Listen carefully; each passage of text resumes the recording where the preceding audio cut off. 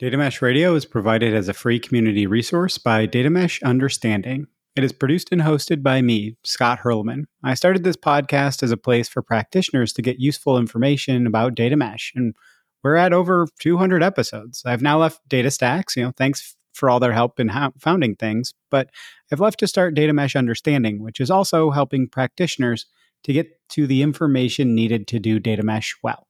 We have free implementer introduction and roundtable programs, in addition to the more advanced yet affordable offerings. So please do get in touch if you're looking for more information on how to approach data mesh.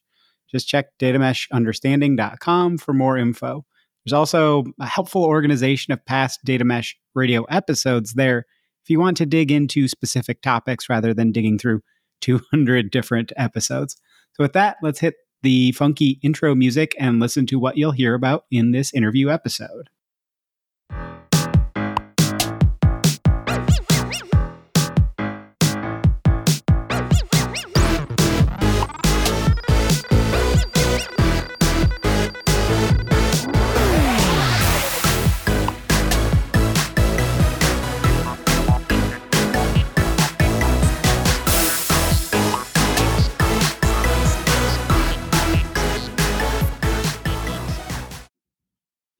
In this episode, I interviewed Dan DeMers, the co-founder and CEO of the DataWare platform / data fabric provider, Cinchi. I asked Dan to come on specifically to talk about data-centric application development. From what I've seen from the interviews so far that I've done about schema and data contracts and data testing, one of the biggest pain points in data seems relatively universal. The difference between the operating model, the way the data is stored in operational systems for serving the needs of the applications, and the data model that those domains are sharing for analytical purposes, it's pretty big. The operational data model also needs to evolve pretty constantly, but the data consumers are reliant on a more steady model. So if you don't have some way of preventing breaks when there's a change in the operational model, it breaks the data model as well. And so how do you balance those changes between what the needs of the applications are and changing the operational schema and what the needs are of the data consumers? Specifically, the question I was wondering is data-centric application development a good approach to solving that challenge? From the conversation, I would conclude that my answer right now is maybe. It deserves more in-depth investigation. There are a few people really pushing the concept, but best practices will be hard to come by. There just aren't a lot of people doing this just yet. So it is pretty bleeding edge. And as Matt Darwin had talked about in his interview as well, you don't want to be on too many bleeding edges or doing too much transformation all at once. So I think it's something to really consider and look deeper into. I will be doing a deeper delve into this topic combined with the topic of domain-driven design for data in some further interviews in the second half of January and into a little bit of early February.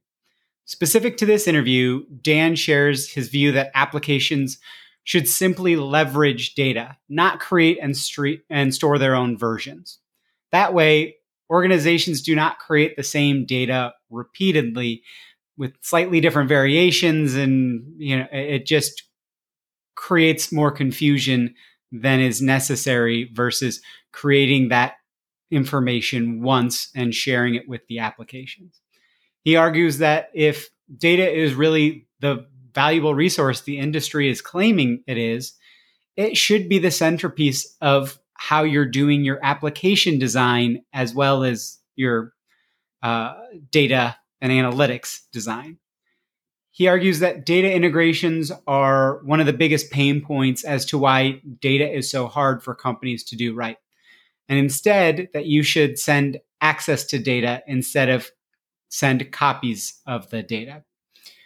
We dig a bit into how an organization could get started if they are bought into a data centricity model, a data aware platform type model, and to kind of short circuit that, it's a big push of a larger group of people. It's got to be more of a top down. It's not a real skunkworks type approach, and it's not going to be simple for the organization really to undertake.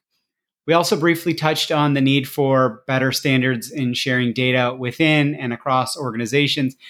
Dan talked about being involved in the CIM. So there's more information in the interview and a link in the show notes. Overall, I think it will give you a lot of food for thought. So thanks, Dan, again, and hope everybody enjoys this one. Okay, enough of just me. Let's hear from our awesome guest in this interview episode.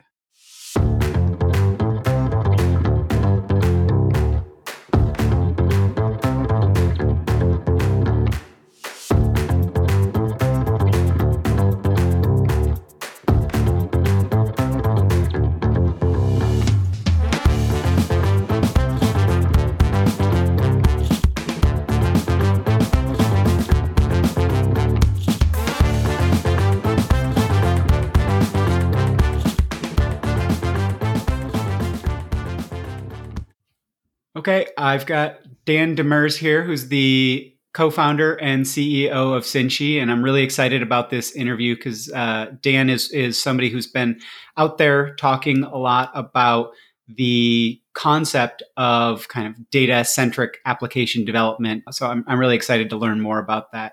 Dan, could you give a little bit of an intro background to yourself, and then we can jump into? Sure. Yeah. So first of all, thanks for having me. I'm excited to be here. So yeah, I'm Dan. I'm the CEO, co-founder. My background prior to founding Cinchi was I used to work in a bunch of big banks.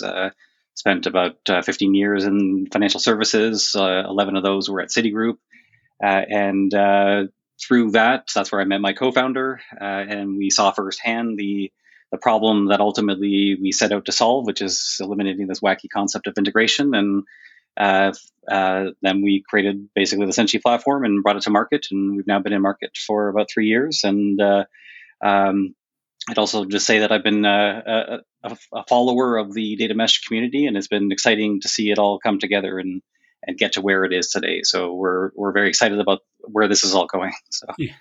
And at some point, Cinchi is data fabric solution. So at some point, the data fabric versus data mesh debate, that isn't a real debate. We should have you back. Yeah.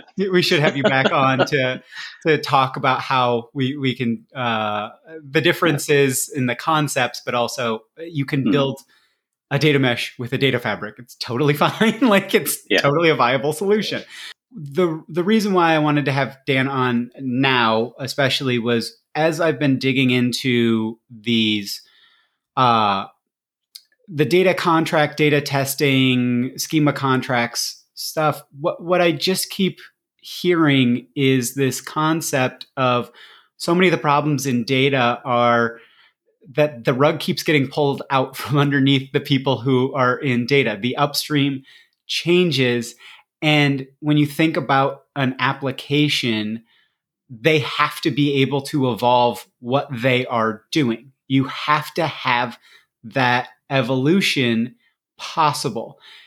But when you have that refactor, there isn't a great way for people to prevent those downstream or those changes in that application from changing the way that the data is also shared downstream. So it's just been something that's I wanted to dig into more, and I've been seeing some people talking about data-centric application design, and a couple of people had mentioned Dan, you specifically. So I wanted to have you on to talk about that. Could you give a little bit of background as to what you've seen or what you think is the high-level problem set around that, around the changes really impacting? Yeah, I think you honestly hit the nail directly on the head. Is the fact that schema changes, it evolves, and you can't you can try and moderate and mitigate and minimize the amount of such change, But what you're actually doing is constraining the ability for an organization to become intelligent. Because the evolution of schema is what enables humans to be intelligent. It's plasticity. So you need a model that enables schema to change. Data that was linked to this data set is now linked to this data set, and full name is now split from into two fields. And you need this evolution, and you need it to be enabled not only within the data products, but essentially anywhere where data is created. And the that is the problem is the controls that we put in place to prevent code from breaking as a result of such change creates this limiter, this bottleneck on the ability for an organization to make change.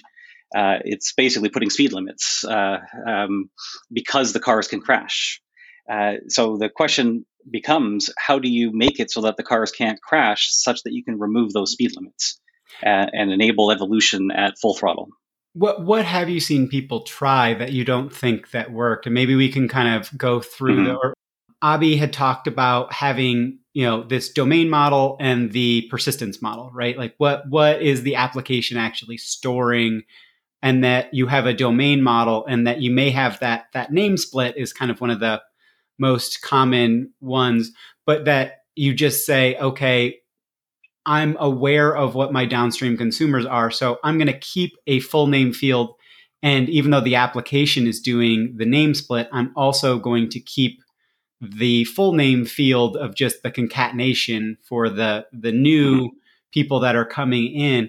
But it gets more and more complicated, and you're going to end up at some point having to refactor. So like with that approach of, okay, I'm trying to prevent at least breaking changes to my domain model, the model that I'm sharing relative to data consumers. Where have you seen that has its limits, or how has that struggled? So that ultimately is moving in the right direction, at least in my opinion. It's what it requires, though, is a protocol, a contract, and not a contract on the schema, but a contract on how to enable the schema evolution without breaking code between the two parties that are connecting and linking their data. But first of all, that approach is definitely moving beyond the traditional approach, which is like if you think of a microservices architecture where, if you take a puristic vision of that, your data is siloed within each microservice, and the idea of data existing in the context of a service such that it never gets reused by any other context is of course flawed. The data is all connected, it's all linked, right? So the fact that we're now talking about linking and connecting data across, whether it's across applications or across data products or across domains, is actually a step forward versus the older fashioned way of linking just the code together, and then the data sits behind the code. That's app centricity at its core. But coming back to your question around the enablement of essentially what you want to enable schema evolution to take place within a thing. That thing could be a data product, could be an application, could be anything that ultimately needs to interact with data, store data, access data, generate data. And you want to enable other applications or other contexts to use that data, but perhaps refer to it differently, and like first name, last name versus full name. But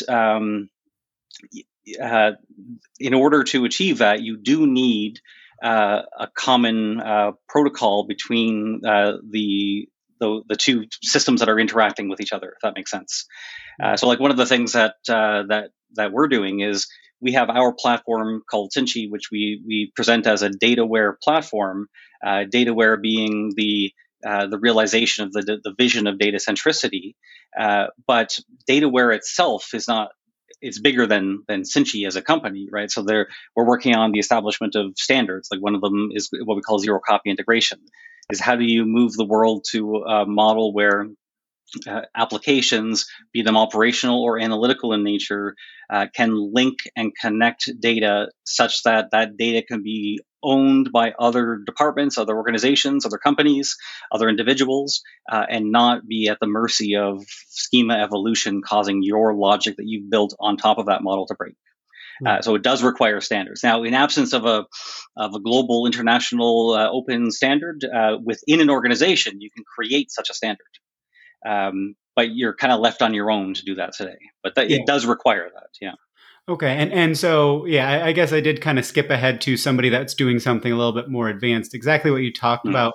I don't like as much when people talk about the, data mesh is treating data as a product instead of as a byproduct, because it does feel a little contrite, but that kind of is the way that microservices approach treats it. It's that the application is not just the first order concern, it is the concern.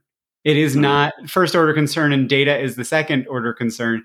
It's that what you're having is whatever the application is changing its data storage, its schema, it's whatever you want to think about, that everything downstream just has to deal with it. And this is where I think I was really against the modern data stack. And now I've really come around to very much empathizing with people that are doing the modern data stack, because it's the ground underneath them keeps getting just completely shifted. All the upstream is changing. And so they're just finding a way to be productive when they understand that everything might break, but that it's not something that they can control for the upstream, right? So if you want to be productive, you have this. So, so you talked about kind of data-centric application design and data centricity.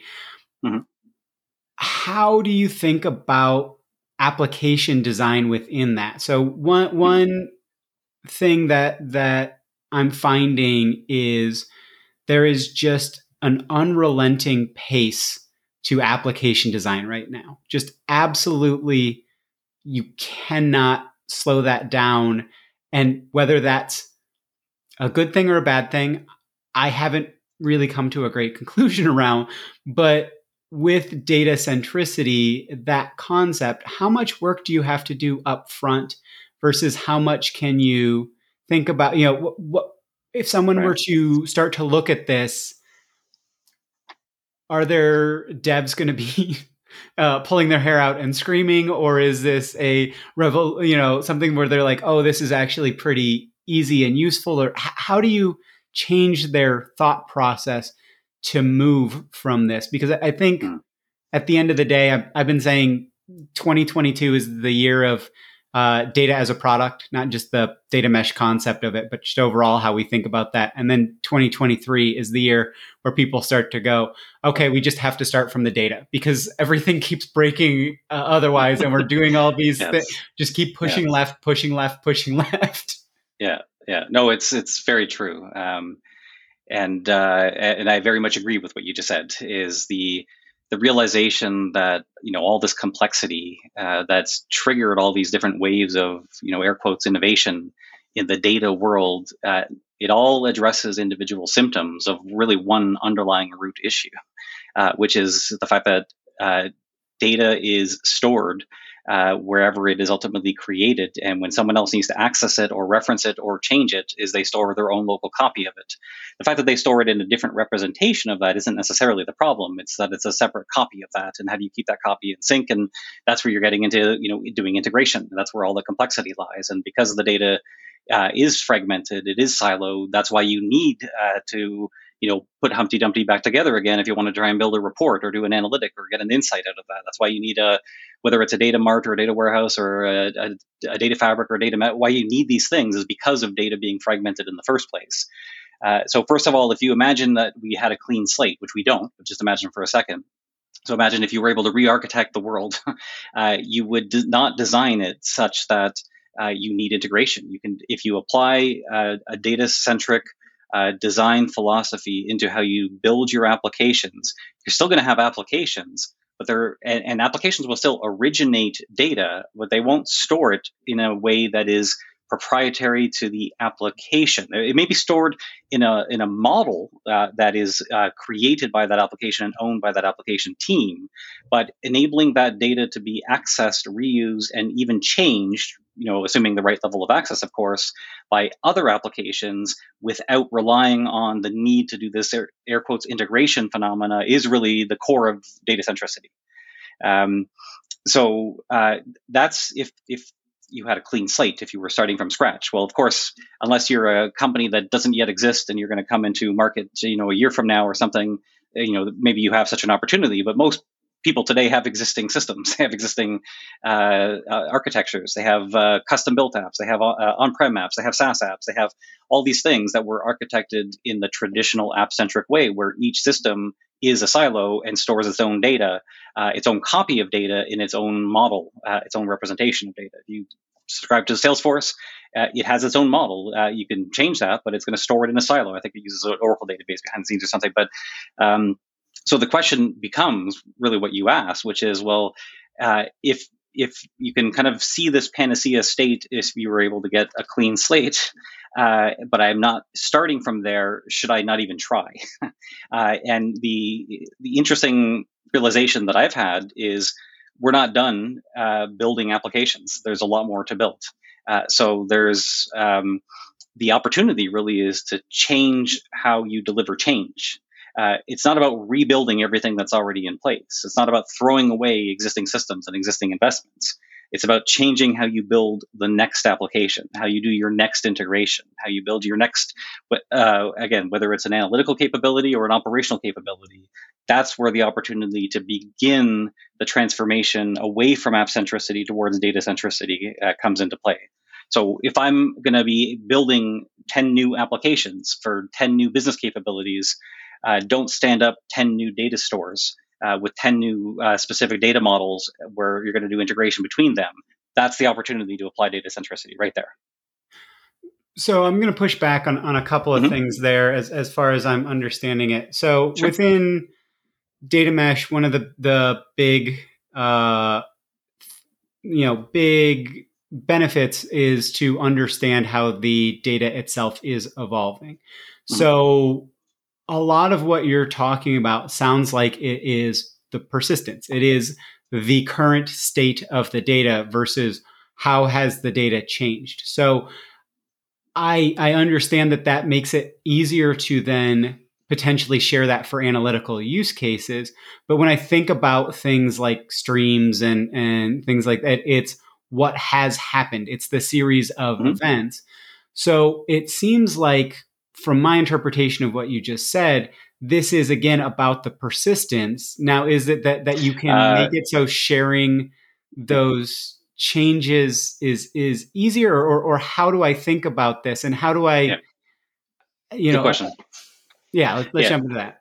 Yeah, so it's a good question, and I think the answer is yes, it is about persistence, but persistence throughout time, meaning as data is changing, whether it's net new created or whether it's modified or whether it's ultimately deleted, the separation of the management of data from each individual application now gives you a unique opportunity to make a more robust universal data layer.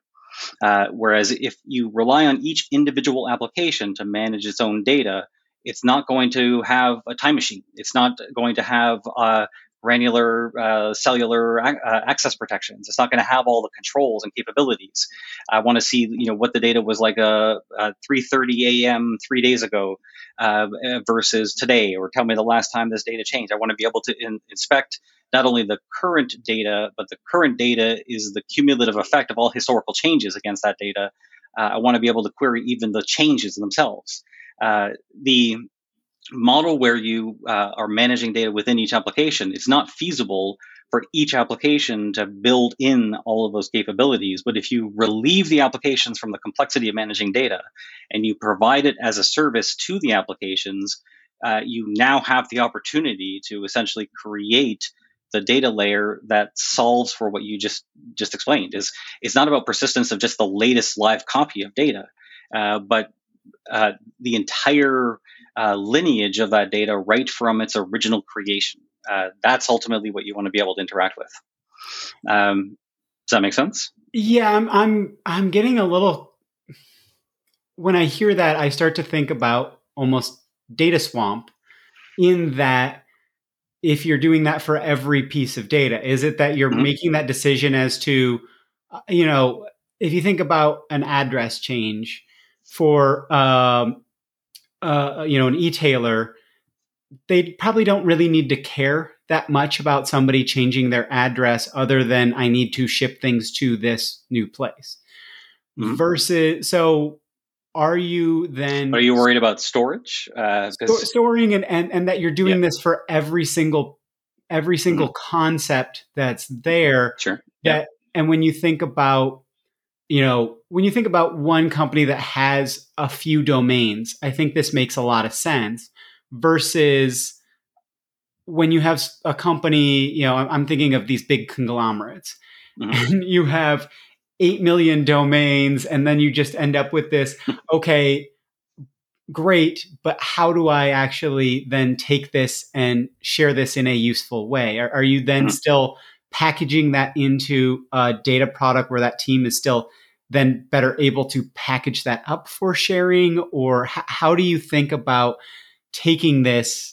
And I still do want to circle back on the actual application design aspect, but how do you think about packaging this up for the data consumers? Yeah. So again, if we're talking about in the context of data-centric delivery, so assuming that you're building, let's say you buy into the idea of data centricity and you buy into the paradigm of data where you're going to separate management of data from the individual applications, and the universal data layer that you would put in place, whether you build it or buy it, it's up to you, has whatever you would define as the minimal viable control set and capability set that you would want across all of your data. And you could design that layer such that it was configurable, such that what I was talking about earlier around the enablement of a time machine, be it for data or data and metadata, could be configurable for individual data sets or data products. For example, like in our platform, it's not currently configurable. It's enabled for everything, where the view is that by eliminating the need for apps to do integration, you're dramatically reducing the amount of data that needs to be stored. Like if I think of an example, just in a past life, when I was at Citigroup, they had 10,000 plus applications, and each of those applications probably needs to know something about a customer. So how many times is customer data stored? Like a ridiculous amount of times. If you were able to re-architect it such that each context didn't need to restore the same data, even if it modeled it differently, then the addition of storing the incremental changes over time, it's still exponentially less data to be stored, with the added benefits of a true control plane. And if you happen to work in an organization that operates in a highly regulated sector like financial services, the enablement of universal controls is a huge advantage. Being able to see the history of any piece of data, literally a data cell. Where did this come from? Who created it? When was it modified? Being able to do that universally, knowing that you're still storing exponentially less data, is definitely, in my mind, a win-win-win.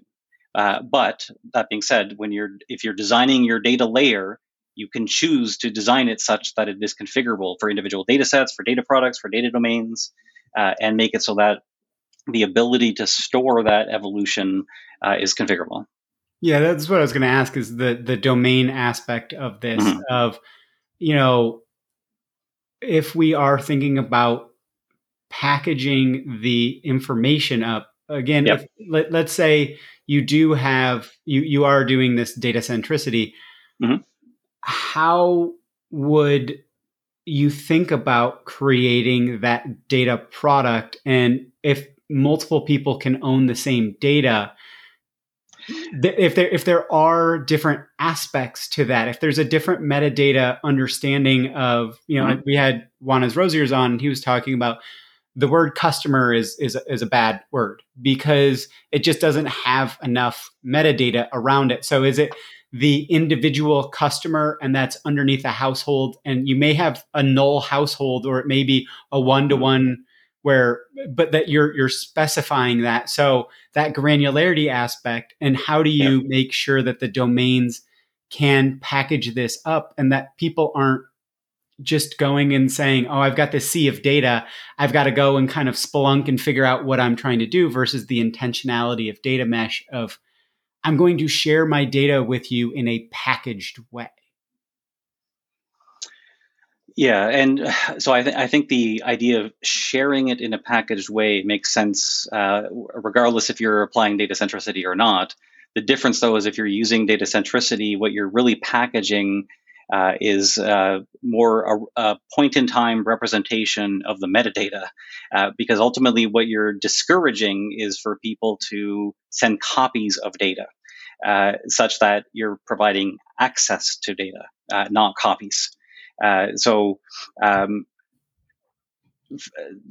I think is the first key point there, is that, and then the second is that you mentioned, for example, that data can be owned by multiple parties. Well, it actually can't. Ultimately, an individual piece of data, like a data cell, let's say an attribute of a specific entity, regardless of what that attribute is named, but regardless of what that entity is named, ultimately needs to be originated from somewhere. It could have been a human, it could have been software. It needs to be originated from somewhere. So the separation of the data from the applications actually enables the data mesh concept to be extended beyond the analytical plane into the operational plane, where the data can actually be owned by the actual business units that are ultimately owning the business processes that rely on that data, that generate that data. So at least my viewpoint is that data should be owned by the business, not owned by applications. Yeah, I get that. I'm going through all sorts of, well, what about race conditions and what about, all this stuff, but let's Sure, not, yeah. let's not rat hole on super Well, specifics on yeah, that. and there's a lot of technical complexity that you would need to build into your layer, right? So if you're creating a universal data layer that's used by multiple applications, taking the old legacy failed pattern of a shared database, but bringing that into the modern age where you're kind of blending that with the concept of a data mesh to enable federated governance and separation of deployment, like all those same concerns, standard, standard representation, like all those considerations, there is a lot of complexity that you would need to deal with, whether it's how to handle metadata change, data change over time, race conditions, localization, like where is the physical data actually stored, and Data privacy sovereignty. compliance. There's lots of complexity there, trust me. Yeah, Smaller organizations may not need to deal with all of that complexity, but bigger ones, like a big global bank, trust me, is going to have to deal with all of it. yeah. Well, yeah. There's a lot that we could peel back on, but I don't want to Yeah. have a 4-hour episode or anything. But so one question that I asked, and we kind of went around it a little bit, but well, actually, a different one that I want to ask first, that I think it could be a yes or no question, is you talked about, are you seeing people deploy a single universal data layer, or are you seeing people deploy data layers for sets of applications? Because that's where I was getting concerned, is that if you I have see. a single universal layer for the entire, especially a bank that's got 10,000 applications, like Yeah. that concept to me just is like, I don't understand how that could work. Sure. Yeah. And the answer is it's for a cluster of related applications, where that same universal data layer could be separately instantiated for another cluster, if that makes sense. Yeah, And the other thing is it's not about all data in existing applications, because you're not going to be able to feasibly re-architect the thousands of existing systems such that they no longer store their own data. They're going to work the way they work. You're going to continue to buy new applications that are going to still work where they assume they have their own local data, SaaS apps, on-prem apps. So the opportunity is when you're creating your own applications to apply data-centric design to those applications to enable your 15 new business capabilities to all interact with a single piece of data without having to do what did I say, 10 or 15 integrations. That's really what the opportunity is. Do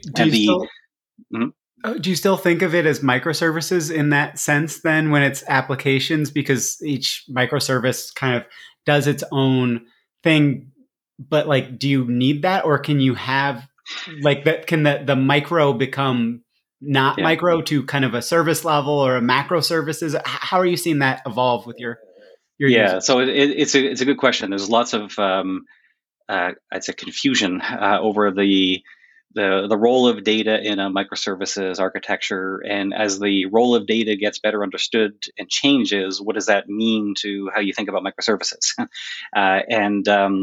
So it's a really hot topic, I would say, these days. But the way I think of the evolution of code for a second, we started with monolithic and then client server and then 3-tier, n-tier, service-oriented architecture, and now microservices. And what's actually happening there is it's enabling the federated development of this code to deal with larger complexity, because you can't manage this all through a central monolithic code base for the entire enterprise. You need to separate it. If you think of just the evolution, it's how do I separate and enable autonomy while at the same time enabling reuse?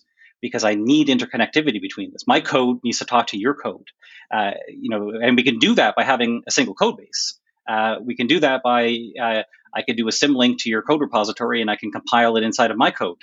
I could do that by you compile it, send me your library, and I store the version of the library and I refer to that library. Or we can do that by you giving me an endpoint and I hit that endpoint. So if you think of just the evolution of code, it's gone from single monolithic as the way of enabling interoperability between code, where you need to enable the federation and then add in the capability for interoperability.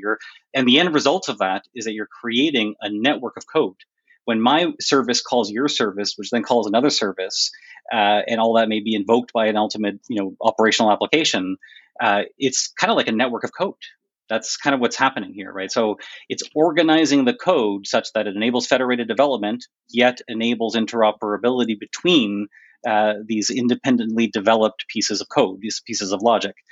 Well, apply that very same concept to data, and it actually works wonderfully. The problem is we were, I think, confused, thinking that the data sits behind the code, and as the code becomes more singularly purposed, more fine-grained, is therefore you're creating more silos of data, not less silos of data, which doesn't make any sense. So you separate the data from the applications, and essentially the end result of that is you're going to want your data to be linked and connected and enabling federated development of data, be it the data itself or the metadata, in the same way that you would want that for your code. So to me, the evolution of code is right in that it should continue to go down the path of smaller, more composability, essentially. And we're just at the early beginnings of the realization that should be applied to data as much as it should be applied to code. Yeah, and I think you're skipping, ahead of where I think even the evolution is going. So it's kind of, I don't know if people will jump that far that fast, or if this is it's a gradual thing. They won't. Yeah. It has to be like when we're positioning our product, for example, like it's how do you apply technology to take out pain as you deliver change. The fact that it ultimately can help you get to an end state where you're doing less and less integration with the vision of doing no integration, and having, again, that network of data sitting as a separate plane from your network of code, where your code is really experiences, and the data exists once, even if it's represented multiple times. In the same way that you could use a French word for an apple, and I can use the English word for an apple, but we're talking about the same concept. And I can literally point to an apple if I had an apple, and I could say this apple, and we could be talking about the same apple. If I take a bite out of it and hand it to you, it's the same apple. The bite's taken out of it. There's only one apple, right? It's that's how you have to think of information. But that's not how it works in an app-centric architecture.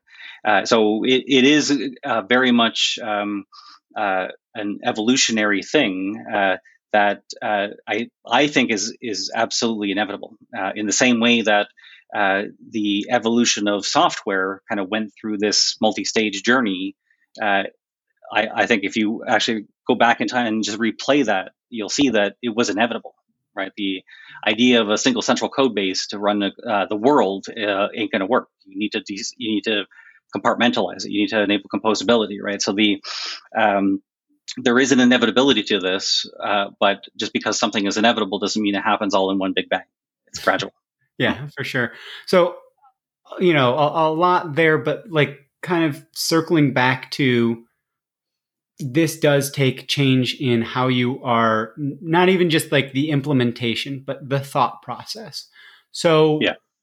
How are you seeing that thought process kind of happen? Like when you go into a customer, right. Are the application developers, does it take them a lot of time to grok how they would do this? Do you have to do the data layer modeling first? Like, how does this cause a slowdown initially to then speed up? Or is this, I'm just trying to figure out how much effort that the application developers also have to understand, or do you have to have data engineers embedded in so somebody who really understands data is helping them, or how does that work? So the first thing is the organization, and the organization could be an organizational unit within a large global conglomerate, or it could be the entire organization. If it's a smaller organization, needs to buy into the idea of moving towards being data-centric at some scope of the organization, whether it's the entire global company or a division, where they envision multiple applications collaborating on data as an alternative to integrating on data. If you don't buy into that vision, you wouldn't want to move forward with anything that I'm talking about. You wouldn't want to basically be thinking data-centric. You'd want to be thinking app-centric. So not everyone is bought into that. It's an active debate, is what I would say. I'll tell you, though, that what I'm seeing is that there is more and more awareness and acceptance of moving of the pressing need, because of the proliferation of applications, especially as digital transformation accelerates, as everything becomes digitized. That's more applications, not less. In a model where more applications means more integrations, just ain't sustainable. So I'm personally seeing in the market increased awareness and acceptance that is undoubtedly required, and not 50 years from now, like now, is the first thing. And so if you assume, though, that the organization is bought into that, now it gets into your question, which is, what is that lift? Is there, a trade-off? Do I have to go slower in order to go faster? And now you're getting into kind of the change methodology. And I would say it depends. If you go about the change one way, it will result in you going slower and maybe going faster down the road. What I would advocate for is a different approach, which is to never accept any slowdown and demand instant acceleration. And the way that I would suggest to do that is to apply the concepts to the changes that you're going to be doing anyway. So don't create a project and a budget and a team around the idea of moving towards a data-centric architecture. Simply apply it. If you're going to be building a new application, if you're going to be buying a new application, if you're going to be integrating 3 applications, is applying it to that and expecting acceleration as a result of that. Now, the net effect of that is you're not building out your connected fabric of knowledge all in one shot. It's happening incrementally as you deliver change. But my personal view is that's the only way that you can actually ever achieve progress, is to change how you deliver the change. I've seen so many, air quotes, transformational projects that try and do big bang, and it just never works. Yeah, I mean that's what's happening with data mesh when people are trying to rush into it. But so yeah. I'm still trying to dig into, if I'm an application developer and say I'm listening to this and saying I'm bought in. Mm-hmm. What next? Like, am I able to affect that change? Do I have to learn new skills do I have to learn? How the data modeling is going to work? Like, I see. does So this have to be yeah, it's a good top-down question. driven? Yeah, in some ways, yes, because if I'm building the application and we're talking about separating the data layer out from the application, as the application developer, how do I interface with that layer? But that layer needs to exist, right? So the first question is, does that layer exist? And if my mandate is to solely deliver on a single application, I'm not going to build the data layer for all the other applications. I'm going to build a data layer that meets my needs. So it has to be an organizational decision to separate the data layer from the application layer. It has to be. And with that, you need people. It depends if you're buying or building. Let's say that you're going to build your own dataware solution internally for an organizational unit. You're going to have a team of people who are building your universal data layer.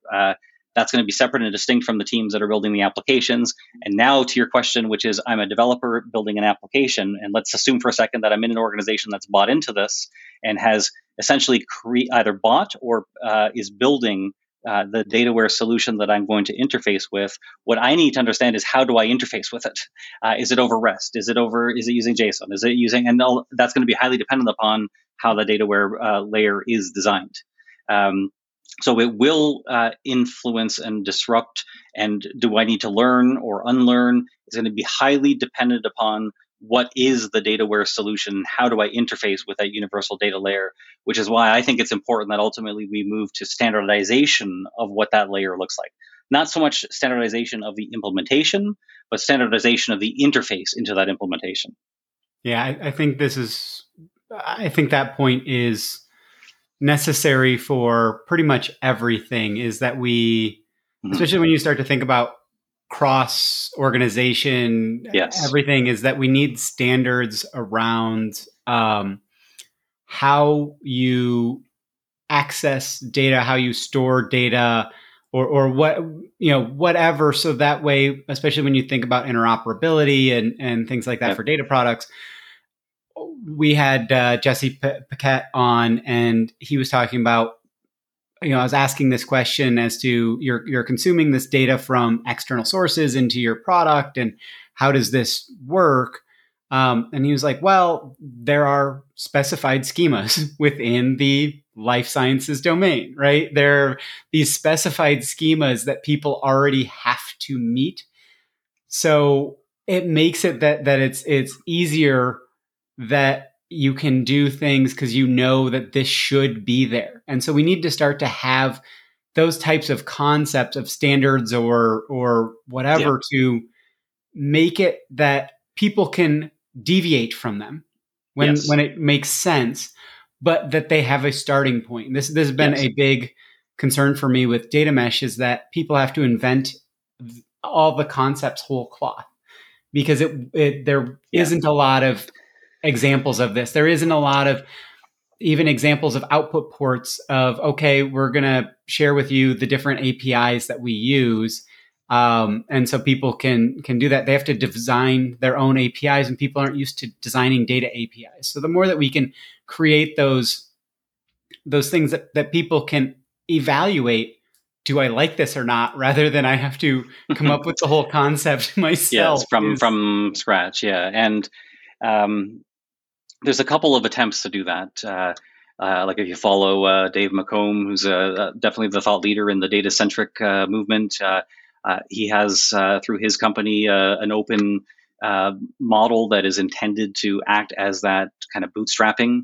And like one of the things that we're working on at Cinchi is we're part of the cloud information model. If you just go to cloudinformationmodel.org, it's something that we're working on with Salesforce and Amazon, and there's a whole bunch of other players there. But the vision there is to essentially do what you just described, is to create a standard for interoperability where there is essentially a common model that represents various subjects, that doesn't prescribe that your application need to operate natively off of this, but it enables interoperability. Because if I speak SIM the cloud information model, and you speak SIM, then the need for me to map my data structure to your data structure is eliminated, because if my data structure is mapped to this model and your data structure is mapped to that model, therefore my data structure is now auto mapped to your data structure, right? So it enables the interoperability. So it's almost like there's two layers of standards that are needed. One is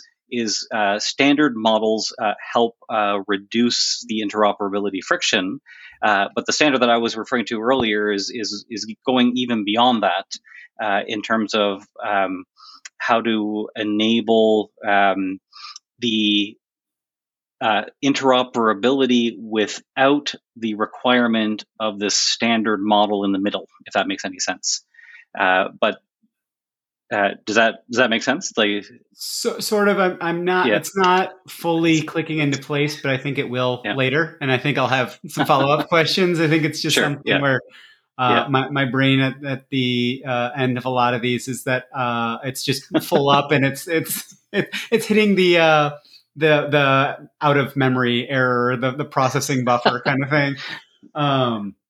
But yeah, so I think this has been really, really interesting and helpful. I'm gonna play through it at a couple of times to really grok everything that you said. But is there anything that we didn't cover today that you think we should, or is there any specifics that you wanted to clarify or dig a little bit deeper into? Or if not, we can. I'm happy. No, I think the one thing that I would want to maybe just emphasize, and we talked about it at the beginning, is the problem of in the real world, data is all connected, and if we want to connect it, we need to link it, not copy. And the problem with that is it's ever changing, meaning it's not like we're ever going to be finished doing the data model for all human knowledge, right? It's a continuous evolution. So the data model itself as metadata is data in that it can change. So we need to accept that and embrace that. And I think historically, what we've tried to do as technologists is try and put in controls that limit the ability to make such change. And we need to actually think differently. And how do we unlock the ability to make that change at absolute scale and address the reasons why we were trying to restrict such change in the first place, right? Is we need to enable schema evolution at scale. And that is the game changer. The difference between a human who has the ability for your brain to rewire itself as a result of learning versus a human who does not is a human who's intelligent versus one who is not. Like, if plasticity, the ability to have schema evolution, is a critical requirement for intelligence. So that's pretty damn exciting. The fact that we're on the cusp of moving away from schema rigidity to schema evolution and flexibility means we're getting to the point where we're going to be unlocking true intelligence in an enterprise and software context. So forget about AI, meaning artificial. Like, we're talking about starting to bring in elements of like natural intelligence, collaborative intelligence. That's really what this ultimately enabled. It is insanely exciting. So it's going to be a fun ride. All right. Well, thanks so much for taking the time. Where can people find you if they want to learn more or connect with you?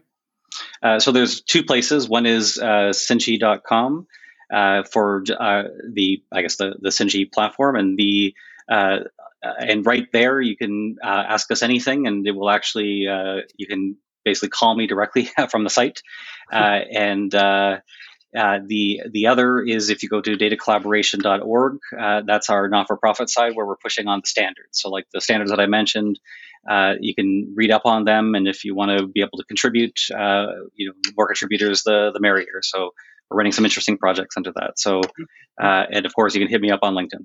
Okay, I'll drop all of those links in the show notes just to make it easy for folks. But, sure. Yeah. Okay. Thanks so much, Dan, for taking the time, and thanks so much, everybody, for listening today.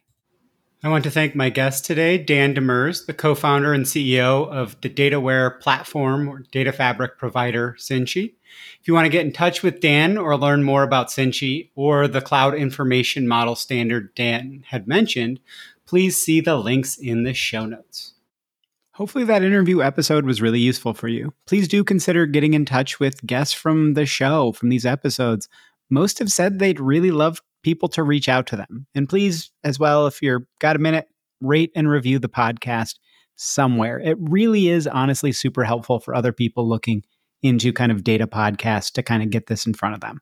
Data Mesh Radio is again provided as a free community resource by Data Mesh Understanding. It's produced and hosted by me, Scott Hurleman.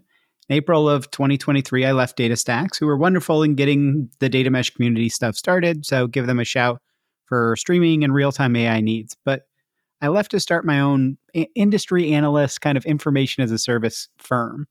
Our offerings are affordable, and you can do them on a one-off or a month-to-month basis. Read kind of throw it on the credit card. Don't worry about like going through purchasing and things like that. The services include lots of practitioner roundtables, one-on-one data mesh kind of planning or feedback sessions, and tailored introductions to other data mesh practitioners that are focused around your topics of interest. What are you actually running into challenges with? We also have some free programs around introductions and roundtables that people can kind of check out as well. Check the show notes or just go to datameshunderstanding.com for more info or helpful resources. As always, if you have suggestions for guests or topics, please do get in touch as well. And have a wonderful rest of your day. Now let's hear that funky outro music.